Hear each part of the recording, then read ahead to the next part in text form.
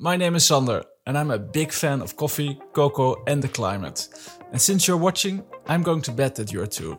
When you're like us, you love thinking about how we can produce all the products we love so much while benefiting all the people in the supply chain and while remaining within our planetary boundaries. This is the Carboncast. Let's dig in.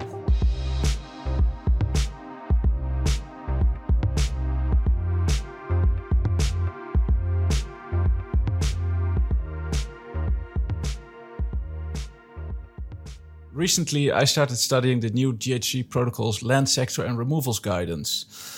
The document is still in draft, but the final version will be released in early 2024. And this document will be the standard for reporting for all companies that have land-based emissions, which includes all of us in the coffee and cocoa space. The standard is complementary to the GHG Protocol's corporate standard and the GHG Protocol's Scope 3 standard. Since I already used so much terminology just talking about the document, we decided to make a video that explains 31 key concepts in carbon accounting. Before we start talking about carbon accounting, let's have a quick recap of what the greenhouse gas actually is. Greenhouse gases are gases that absorb infrared light and therefore prevent it from leaving the Earth's atmosphere. Examples are carbon dioxide, CO2, methane, nitrous oxide.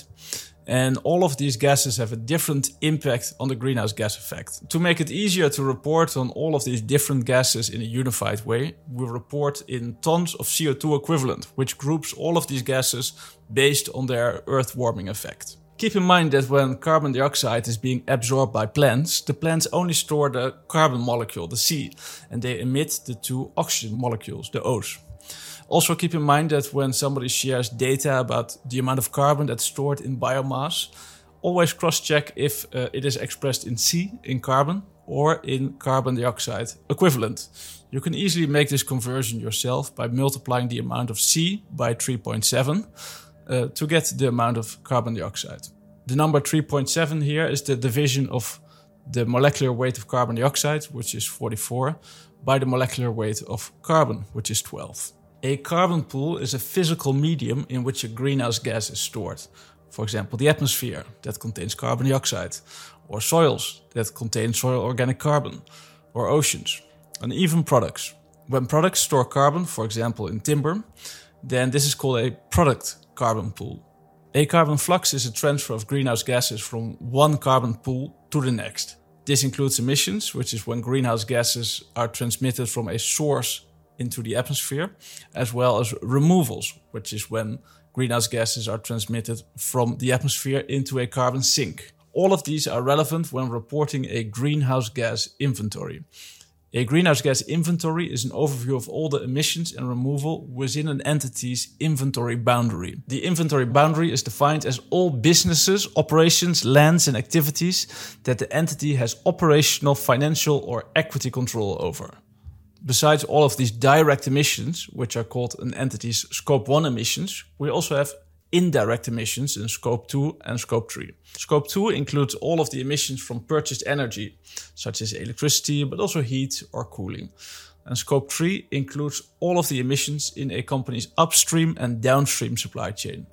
For us in the coffee and cocoa space, Scope 3 is always by far the largest source of carbon emissions, especially due to land use change and land management. When companies set a target for net zero, they follow the guidance of the Science Based Targets Initiative.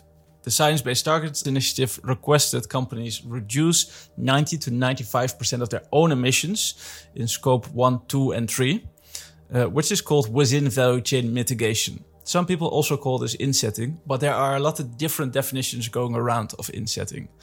For the remaining 5 to 10% hard to abate emissions, companies can use carbon offsets, which is also called beyond value chain mitigation.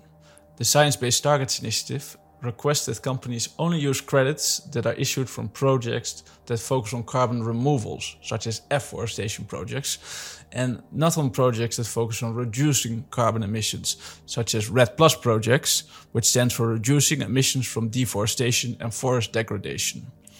Again, please keep in mind that all of this applies only after companies have been able to reduce 90 to 95% of their own emissions. Companies can also claim carbon neutrality under a number of voluntary certification schemes.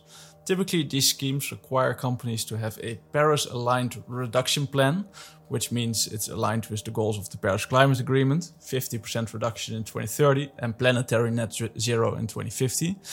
And while they're on track to planetary net zero in 2050, they can compensate for their remaining emissions with the purchase of carbon credits.